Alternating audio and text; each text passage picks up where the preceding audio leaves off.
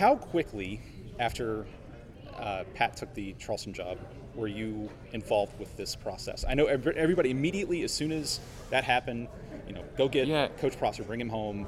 Yeah, it doesn't necessarily work that way. I mean, there's a lot of stuff that goes into that. Sure. I don't know. You don't know ever on the outside looking at how involved you are until you're actually involved. Mm-hmm. So obviously it's for anybody. Having been here for 6 years, it was obviously attractive. I think, but it was just on a national college basketball landscape. It was something that was attractive as well. So. Sometimes you want those things to be one phone call, like, hey, we love you, we want you, and sometimes it's going to be, in reality, it's not probably going to work out that way. Mm-hmm. But no, I still feel very fortunate that there was an interest on both sides, and feel very fortunate and very happy to be back. What did the time at Western Carolina teach you about yourself and about your coaching capabilities? I loved it. When we were enjoying, our time, I think, everybody had sort of their ups and downs last year, and we were no different. Start out 7-2, and then, before we actually had to have a pause on for whatever reason. So, it was a learning experience. It was a learning experience over time, I think, and understanding patience, understanding when you implement a new system, and understanding positivity and how much it's just whether it's now, whether it was then, whether it's at Brevard, and we have guys that as you develop new systems, as you implement new systems, it takes time, and celebrating the things we're doing well, as opposed to what we do as coaches all the time is focus on the things that we're not doing well. Mm-hmm. And you have a choice. You can be negative, or you can be positive and celebrate the things you're doing well, and then address the other things later. And so I think that was part of it, and certainly what did I learn? I learned the Southern Conference is really, really good at basketball. Yeah. I think our 3 years there were the best 3 years in the history of the league as far as net was concerned. And but no, I had we all did. We had a great time there, and it would have taken a very, very unique opportunity for us to have an interest in changing jobs, and obviously this was one of those. You inherited a ton of talent from Pat when you came in, but of course you brought in some of your own guys too. Having some of the guys that transferred in from your program, bringing in Cam Whiteside and a lot of these other really talented kids. How big of an advantage is it to not only have the talent that you had coming back, but have a guy like Corey who played in this league, knows this league, and did really well in this league? Yeah, absolutely. I think, I think that was the thing that we really wanted to identify in recruiting, is guys that had a body of work, and a body of work at the collegiate level. And we don't have a true freshman on our roster. We have several guys that and I think last year was a unique year. If you were a freshman last year, you didn't even get to really see college basketball with bands and cheerleaders and people in the stands and people yelling at you on the road. Yep. So it's still going to be a learning process for them, just to see some of those true rivalry games. So we'll still have some guys that whether it's Sincere, who came with us from Western, who was in his first year, some of the guys that were true freshmen last year at Winthrop. It's still going to be a learning process for them a little bit, but really with the guys that we have back, and all the underclassmen in our program came back, and and there's just an understanding, an expectation level of competing for a championship, of winning, and how that sort of blends with some of the new guys that we have that came in, whether it be a guy like Corey, a guy like Sincere who came with us from Western, or guys like Drew Buggs that's been around for a long time and played in the NCAA tournament last year as well, and a guy like Patrick Good that was part of a historically good East Tennessee State team that unfortunately didn't get to play in the NCAA tournament that year. They beat us in the semis. I'm still mad at Patrick about it, but he didn't have a chance to play, so his motivation level is very high because he wants to play in the NCAA tournament, even though I thought they had a team in East Tennessee that could have gone and won a game or two, but obviously that through no fault of anybody's, but that opportunity was taken away from them. So it's still a very hungry group. It's still it's a group that because nobody's necessarily brand new to college basketball, that I think our learning curve is maybe a little bit smaller, maybe different terminology, but they've been taught it in a different way, and those guys come from really good programs, and I don't know about the guys coming from Western, that coaching staff might not have known what they were talking about, but the other guys, certainly when you're coming from a place like East Tennessee or Missouri, or those guys do really, really a good job where they are. So we've been fortunate with that, and obviously the guys that have been around at Winthrop are it wasn't exactly broken when you're 23-2. There's nothing for us to really fix. We're just trying not to mess it up. A couple of guys to talk about specifically, Drew being one of them, a guy who has a history of being a facilitator and really having great court vision and setting guys up for shots. When you bring somebody like that in, not only in terms of how he benefits your offense, but how he benefits a guy like Sincere, who's coming over and still kind of young. Yeah. How's it been with his integrating into the offense and with people like Sincere getting to see how he operates? Yeah. He's a very unique talent. I mean, Drew's got a he's got a vision and the ability to read that is very unique. It's a hard thing to develop. Sort of, you can teach reads. If you see this, you can see that. It's like sort of like being a quarterback, where you have that sort of natural. When things happen, you sort of have that vision. Drew has a very, very. But yeah, Drew has a unique skill set that, when you have a post player like D.J. Burns, when you have guys that can shoot the basketball like Josh Corbin and a Sincere McMahon and a Patrick Wood, it's sort of when you're out there, you know that there's somebody that's, if I'm open, he's going to find me. There's a comfort level and an enjoyment that comes with that, and he's the type of guy you want to play with. Josh is another interesting story because he looked, as soon as the season was over, he looked as though he might leave. Right. And what was the recruiting process like, talking to him once you came in and really kind of reassuring him of his role in the program? Yeah, when we got to Winthrop, he was in the transfer portal, I believe, if I remember correctly. Believe me, if I don't, there was a lot going on at that time, but I think Josh was in the portal when we got back. So it was like anything else. It was like, going and recruiting a kid brand new, making those first phone calls and that first, that first interaction and seeing if it fit. And so, and I think Josh had been in the portal for a little while. I think, he was further along maybe with some other schools. But I think, again, I think all of us coaches are naive enough to think it was us or it was something we did. But, I think he has a great experience at Winthrop. I think, it's a great place to be. I think he's having a student-athlete experience that's really, really done at a high level. So we were able to highlight that and the things that hopefully, were things that were good for him and just, explain who we were and explain, and get to know him over the course of time about how we played and hopefully what he could be excited about. And, we're very, very, very excited that he decided to come back to us. Everybody knows how talented DJ is. That's really, a conversation that does need to be had. But right. In terms of his, I guess, physicality this year, he seems to be in a lot better shape. He seems to be a lot more confident, getting away from the basket, not just going to the basket. How's he changed as a player from last year to this year? Yeah, I think first and foremost, he's been very, very intentional about understanding the things you talked about his body and his conditioning level. I think that he has aspirations of playing at the highest level in the NBA, and if you have that, obviously you need to work at a level consistent with that, and I think he's understanding what that means, and he's a wonderful kid. If you have some time, I know you have, DJ's just the type of kid you want to be around. Mm-hmm. He's just a wonderful person. His family's the same way, so he's going to do things the right way, and there's a lot of pressure, right, when you're sort of the face of the program, you're the preseason player of the year, but you're also playing in the town that you grew up in. That's hard, and some guys don't handle that well, and he does, and and certainly on the court, we're going to rely on him to continue to make those strides. But it's hard. I think it's hard to officiate guys with size. It's hard to officiate guys that thrive on contact sometimes and are going to play through contact just because of their physique. So his understanding of how to play off contact, how to counter off contact, how to make plays around the rim, because everybody's going to flop. Everybody's going to do it, because there's not a lot of ways to defend him. So, he's been very, very intentional with that. Hopefully our staff has been in continuing the work that they've done to make him the player that he was, and certainly, hopefully, we're helping him become the player that he is. But he's going to do all that work, and he's working really hard at it. One of the things you see with a guy like that, you talked about, being tough to officiate. A lot of times you'll see a defender come off their guy and just slide down under the basket, not looking to defend, but just looking to, as Mike Sutton, coach at Tennessee Tech, said, cover your nuts and take a charge.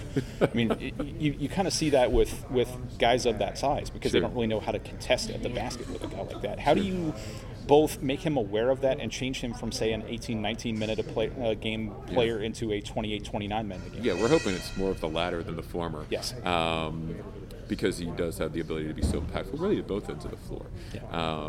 I think that the thing that you can do is understand, and we have developing and still have great relationships with our our head of officials and having those conversations of understanding, all right, this is what you see, and this is how it's going to be officiated. Instead of getting frustrated with it, just trying to become educated on it, and watching film and being, like I said before, being intentional in what we're seeing and how to, how not to get frustrated when things happen. How can I do it instead of saying, hey, this is just, whatever. Like, we have to make sure we're finding a way to make it more successful, make it more efficient. And I think he knows that. I think we know that. And he's done a really good job with it, in the off season. And hopefully, like I said, hopefully he can stay out there for extended periods of time. We're certainly, I think, probably a better team when he's out there. Another guy that was in the rotation last year and got hurt and really kind of just disappeared from a lot of people's conscience was Tenari Lane. And what are you seeing from him this year in terms of his recovery and his working back in the rotation? Yeah, he's a young man that has great size and great ability to shoot the basketball. And he's got the ability to come into a game and impact it very, very quickly, certainly with scoring the ball. So, again, Tenari was being a first-year player last year. It's a little bit different. It's that the systematic type things are a little bit different that we're doing than maybe it was last year. So for all those guys, and really for everybody, it's sort of a learning process as well. But, he's certainly been out there. He's certainly had days, and several people today have said, who's really standing out, who's been, the guy that, that really genuinely, it could have been somebody different every day. I think we have a somewhat deep and talented roster, and so he's had his days where it's been him 100%. So they're working through that. All those guys that they're competing for spots, but he's certainly performed very well since he's been back cleared.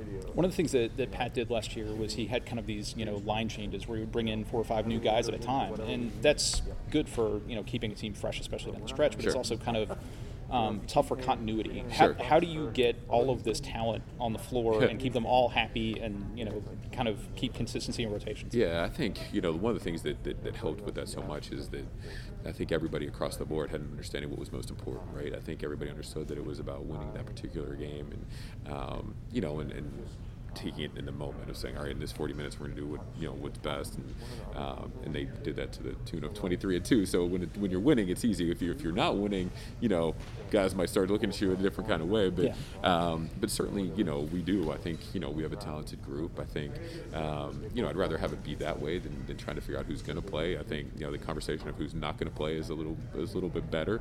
And we haven't had that yet, right? We haven't had the opportunity to play somebody else, and and it's going to work itself out. Like those guys on a day-to-day basis, they're competing, and if for whatever reason I feel like there's somebody that's ahead of me, like I'm going to come in every day and try to take his minutes. And I think when you have that, it makes your team stronger. It makes your team better. So we want that competition. So we haven't done anything as far as starting group or anything like that. I don't even know who it would be, but we're going to have to make those decisions pretty soon. And the comforting thing is that those guys are making that decision for us on a day-to-day basis. You also have 2 elite defenders in Chase and Mike, guys that really help set the tone defensively. Sure. How have they helped guys buy into defending and consistently playing at that level? Yeah, it's amazing. Just those guys can do it just out of some guys do it with what they say, some guys do it with what they do. I mean, they're leaders by example when it comes to that. I mean, you can't.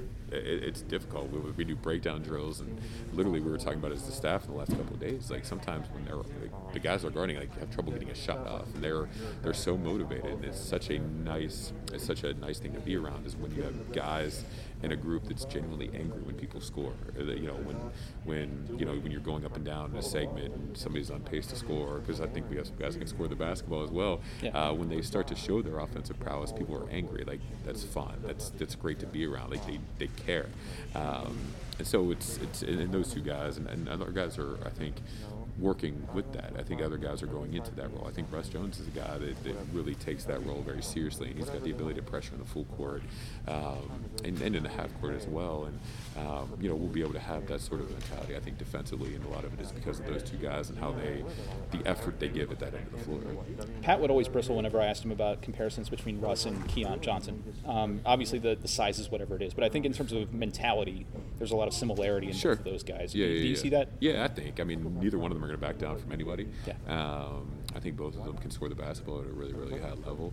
I think they're both very good players. I think obviously they had a lot to overcome to get to where they're going, or to get to where they are, and both have been very successful collegiate careers. Russ is still, and got a couple years left, and so he's still continuing that progress and that journey. Obviously, Keon is the all-time leading scorer in the history of the school, so it's hard to compare anybody to him. Yep. It's probably not fair to anybody else. Yep. But you're right, mentality-wise, they're very, very competitive, and like I said, they're not going to back down, from any challenge, and Russ is very much like that too. Back on Chase for a minute. Please. When you look at a couple years ago in the championship, he basically locked down Jermaine Merrill from Hampton, and that's the league's leading scorer, top 2 guy his entire time there, and just an elite player. Yeah. And you look at a guy who's 6'7" and can step out on the wing and defend a guy like that and stay with him. Yeah. When you have a guy who can defend 1 through 5 like that and do so adeptly against anybody, how big of an advantage is that for what you're looking to do? What he can do with defense on the floor is uncanny. He does. He impacts games at such a high level. His motor is on level 10 all the time. And, it is. He separates himself because of that. And again, he does. It's nice to put him in a matchup where, sometimes, a lot of times in practice, he might be the best matchup on DJ, but he also might be the best matchup on Drew Buggs. And that's very unique. You don't have that a lot. I don't know that I've been around a player like that before, but that's what makes him so special. And again, like all of them, he's a wonderful kid too, and just wants to do whatever is needed to win in that moment. So I don't think he cares who he's guarding. He doesn't back down at all either. You've got an impressive schedule. You're going to places like Washington State and Vanderbilt and places like that. But you've also have teams like Mercer and Furman coming to the Coliseum. When you try to, I guess, kind of build an environment in the Coliseum, there's been a lot of talk about people not coming out or whatever else. But when you start bringing in teams like Mercer and Furman, and of course, the I guess kind of homecoming for Matt with Mary Baldwin and all that. Yeah. There's a lot to draw people in. Yeah. When you start putting teams like that on your schedule at home, how big of an advantage is that to get people from Rock Hill kind of bought in to come out and buy tickets and see you guys play? Yeah, I hope that people recognize that there's an intentionality to it, right? There's, whether it's, Griggsy, and it's a cool, really, really cool thing, and he did such a great job for us, and you take care of the people that take care of you. Yeah. Just a wonderful person, a really good basketball coach, and hopefully people recognize what a good opponent, what a good challenge the Mercer game will be, and I think people understand the Furman game as well. Obviously, 2 teams that we're very familiar with from playing in the Southern Conference, which again is one of the best mid-major conferences in the country. But it's still Hartford played in the NCAA tournament last year. We're going down to Coastal. Elon's going to be picked highly, I think, in the Colonial. So, I'm sure there's other ones that I just don't want to talk about that I'm missing in that group as well. So it's a challenging schedule, and but again, you look around this room, and there's talented teams. There's really good basketball coaches in this room. So everything we do in November and December is leading us up to that point of January and February, and what's important. And more often than not, probably, I don't know, maybe last year, maybe 2-bid league, but typically going to be a 1-bid league, and so, whatever we do leading up to that point is very important. So we're going to try to challenge ourselves home and away. We're going to go to the Pacific Northwest for a little while and then play a couple games, but, hopefully it's a great experience for our kids and really all of us. And again, we want to make sure we're preparing the right way and challenge ourselves on a Power 5 level, on a national level, and we'll see how we stack up. What was the reaction from the team? I mean, I know obviously when you talk about guys want to play Power 5 schools and they want to play at these tradition-rich programs, when you present to them, we're going to Nashville, we're going to play Vanderbilt, we're also going to play Middle Tennessee over there, we're playing Washington State, we're playing, right, in Mississippi and going all these other places. What's their reaction to stuff like that? Yeah, I think our kids are. I said it before. They have a high motivation level. They're hungry and they look forward to those matchups. And they're difficult, right? They're difficult for a reason, and they're hard to win for a variety of reasons. But that's where we want to engage ourselves. We want to engage ourselves again when you get to a point where you are, in a program like ours, that I think, and I don't say this, to be cocky or I don't want it to sound in any way, but that's sort of on a national level. I think people know the name Winthrop in college basketball circles. So when you have that, you want to try to compete against the best in the country. You want to try to compete with quote unquote higher level schools, and our guys look forward to that. They like that challenge, and so we'll still continue to be the same as we always have been. The same we were with Coach Kellis. We'll play the next game on our schedule, and it'll be the most important one. Yeah. But there's a bunch of them on that schedule that are really difficult, so so we'll see. How much of a problem can it be to have DJ and Corey on the floor at the same time for opposing teams? I mean, you don't obviously see two guys that are that skilled on both ends like that. Yeah. Hopefully it's really difficult. Yeah. But no, they're both very uniquely talented kids and highly competitive kids and really actually a lot of fun to be around. They're both, if you spend any time with Corey, I know you have with DJ, like great personality and both, really difficult to play against. And if you're a fan of another team, maybe you don't, but if you get to know them, they're wonderful kids. And so they complement each other really, really well. I think they can both attack you in different ways, and they're developing that rapport between the two of them playing together that I think is a scary proposition to prepare for. And finally, I'll ask you the same thing I've asked of pretty much everybody else in here. When you walk out of this building, do you spend any time at all thinking about the preseason rankings? Does it even cross your mind? I think our kids will know, right? They didn't know before. They'll know after this. DJ will obviously know that he's the preseason player of the year. Sure. I think you're naive to think that it's not going to be something that that they'll know about, and it's all great. But they're not giving any trophies for the preseason stuff. The things that people remember is what happens in the postseason. And so it'll be something that we'll enjoy for. We actually don't have practice today. That we'll enjoy probably for today. We won't even see our kids, and they can enjoy on their own, and then it'll never come up again.